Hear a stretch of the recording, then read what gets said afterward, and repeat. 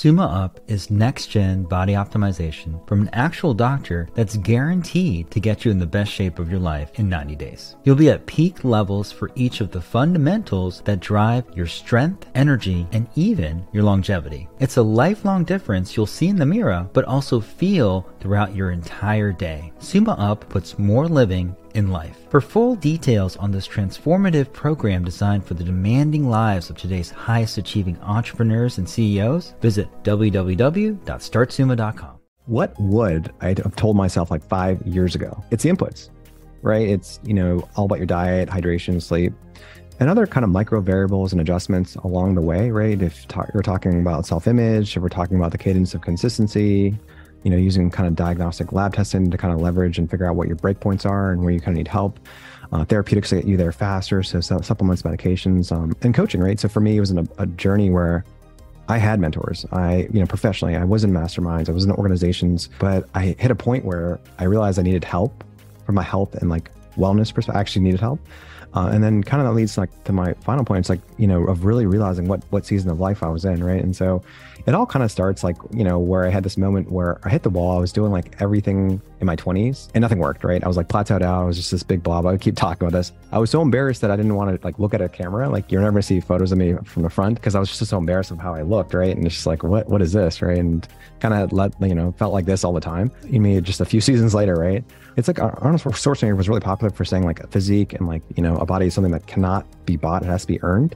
Yeah. And really kind of looking back in retrospect, everyone has bad days, right? I have bad days, bad weeks. And if I don't find a way to catch myself, those bad weeks can lead to bad months and they can lead to bad years. And so what really helped out for me is finding a system that worked. And, anecdotally, for me, it was having a physician like Dr. Ryan, checking quarterly from a blood testing standpoint to confirm hey, are there any macronutrient deficiencies, liver, kidney, thyroid, heart health, and doing a deep dive, right?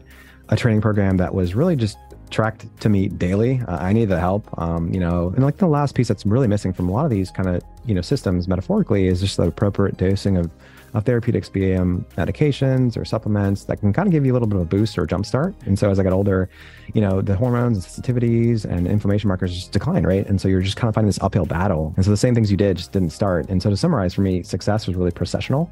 It was micro steps and adjustments along the way. And then really kind of working with an expert just to kind of catch me to make sure I didn't kind of have those negative spirals that last weeks and months and years.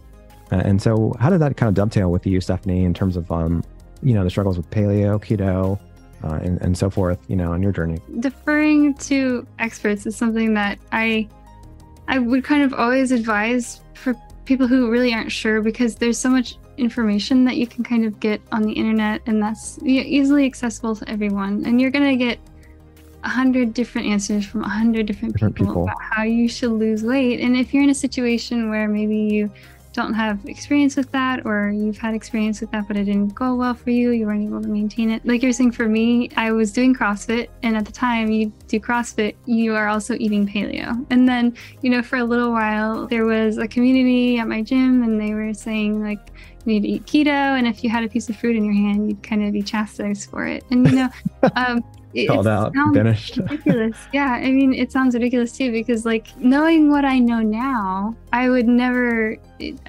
chastise someone who's about to lift a whole bunch of weight for eating a piece of fruit, because circling back, I know now that I needed those carbs. I ended up actually feeling really crummy a lot of the time. I would feel lightheaded. If I was running in 100 Fahrenheit or something, I would come so close to passing out. I was always feeling not great. And this was because I was following this kind of loose guidance that I hadn't really looked that much into.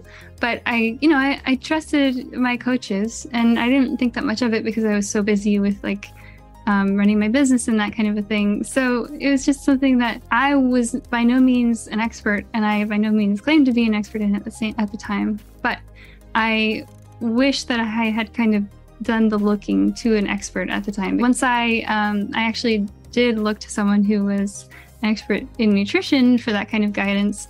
I started tracking my macros. I kind of came to realize that it's all inputs and outputs, like what you're saying. It's very mathematical, how your body metabolizes, it's different for everyone. But for me, understanding the calories that were in my food, that kind of thing, that really made a big difference for me and how I felt and how much weight I could lift and like how good I felt throughout the day. Like, was I feeling fatigued? Those were game changers and just how I was feeling. So I kind of had to go bypass the misinformation on the internet. That journey, the journey of like discovery, and you're just like, oh, all right, so like, I shouldn't be eating this, or I should eat all meat diet right now. It's like, you mentioned that, like, you hit the wall metaphorically, you hit your plateau, like passing out when you're running. There was a specific workout where I never stopped. I always went through and I finished, and it would be like, but I had to sit down because I was really lightheaded, dizzy, seeing stars and all of that. That specific instance kind of drove me to realize like I wasn't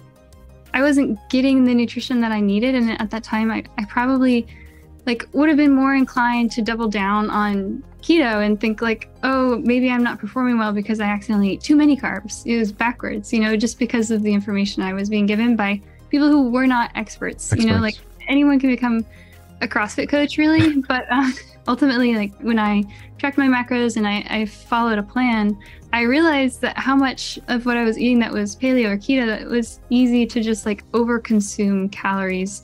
When it comes to things like sauteing food in olive oil or avocado oil, coconut oil, like everyone would tell me like, oh, cook in coconut oil because it's paleo and it's great, but 120 calories per tablespoon is not something you think of. Like, it seems inconsequential when you're cooking. Like, I remember Googling like how much of the food when you saute in like oil is actually like, are you actually consuming? And it's another thing, just not to interrupt you, but it's like, it's funny because it's like, alcohol too, there's so many calories and like a glass of wine or like different types of alcohol, and you're just like, holy moly, right? It's like, it's so calorically dense, right? Not I'm saying like the light beers in general, but like by and large, you're not accounting for that, and that adds another kind of tidbit. What are some systems though? Because like you're very systems like we're both systems oriented. Like, how did you stick to it, right? Because like I know you're, extreme people. Like we always like saying, it's like extreme people get extreme results, right? But like, how did you start? Well, knowing what I was eating, understanding the inputs, outputs aspect of it, like having that guidance. If I could start over, I would have that guidance from the get-go, and I would definitely do, at least to some extent, track my macros, because that was really what drove home an understanding of what was in my food. For me, a big part of it, beyond like not just feeling terrible, was eating things that tasted good, because I'm kind of flavor so big and so underrated. But for me, it's important because I have these things because I feel differently if I don't eat well. I realize that I have these patterns because like when I go into like the Target app on my phone or something, it's going to tell me like, hey, you should order this again because you always buy these same things. And it's always like these frozen vegetables, like frozen proteins. Frozen shrimp, for example, is one that I tend to eat a lot of. If I am short on time, it's easy for me to throw some veggies and some frozen protein into a pan, especially something that cooks really quickly like shrimp, because that can take 5 minutes and I can throw in some spices. Like I always keep curry paste on hand. I always keep cumin and chili powder, like those kinds of seasonings if I want to make something that tastes a little bit more interesting. And then some kind of a fibrous carbohydrate, something that I always talk about too, like some frozen sweet potatoes or even you can get those packs of brown rice and microwave them. It takes like 90 on the go. Yeah. So like, wow. So it's like really like the flavor. So it's like kind of like the time of like saving time with like the frozen options or the meal packs and rice packs. And then it seems like you're really strategic about this. So like you're actually like consciously prepping, right? Like meal prepping. I kind of meal prep. What I do is I tend to devote some time. Even if it's a shorter meal that was more like the veggies and protein and then some seasonings, I make sure that I make enough that I can have it for lunch, maybe for another day or two, because that's as far as I can go with eating the same thing. But that's kind of my version of meal prep. That's funny because like, it's just funny because like I think again it's like success is like processional and there's always these micro adjustments needed along the way. And it's like embarrassing to admit, but today I still have to catch myself late at night, right? Like from door dashing something or getting, this is super embarrassing, salt thirst or like burger hunger, right? And so Yeah. like for me, like what I try to do is, I guess systematically, I don't have junk food at home. And this is a weird mental exercise. Like I take a step back, right? And I look at myself in the moment, and this is tough to do. But I really ask myself, like, how would JD 1 hour like from now or tomorrow or next week feel, you know, ordering or going in and out, right?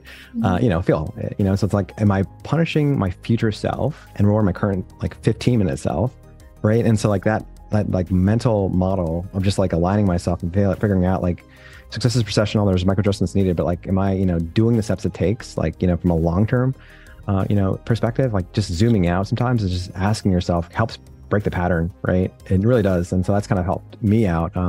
There is a meal prep service that I use, Stephanie, it's Trifecta, right? And it's really cool because like you can get like cod and a la carte like chicken and simple veggies as well sent to you. And then like 1 day of fasting, this doesn't work for everyone, but like, you know, Wednesdays, for example, like I just have cold brew and bone broth coffee and, you know, bone broth and cold brew coffee, right? And like, that's it, right? And so I'm not saying it works for everyone, but for me, like I feel super dialed in and it gives my one less day to meal prep and like makes me feel really good. But also like just like that daily, weekly accountability with our trainer on staff. It was just like, oh crap, what is like, it's in my head. I'm like, what is Stefan going to think, right? And Dr. Ryan on the you know, blood testing, oh gosh, I don't want to, you know, let him down, right? Those kind of the mental aspects. And if you're kind of investing in like therapeutics as well, like you kind of want to add to horsepower to see the results faster. You don't like, you want to let them slide, right? And so kind of having like the training testing and lab testing and therapeutics together really has helped me out because everyone's going to face challenges. And that affects how you perform, like how you feel based on, you know, how you're eating the therapeutics. I mean, you feel differently, right? I think it's really just kind of like zooming out and zooming down of like success is processional, right? It's not going to happen overnight, but if you're taking the right steps, right? And you're actually having a deep why. For me is like to see abs and like identify as the former college athlete I was, right? But having a deep why that like these are just lifelong changes that will kind of have a positive impact. And so, you know, looking back at your story, it wasn't success overnight. It wasn't like, you know, just up and to the right. It was like zigzags back and forth. Same here, right? But like we kind of got not necessarily the cheat codes, but we got to like, you know, Super Mario World, like, you know, we sit from level 1 to level 2, level 3, level 4, right? And for the Nintendo fans out there, like we did that through the like experts, right? And advice and guidance, accountability. And I want to know now if I could just basically be like, hey, work with somebody ahead of the curve, like holding you accountable, you know, has a system of training, testing, therapeutics. I wish I could have, you know, 5 years ago before I metaphorically hit the wall and so forth.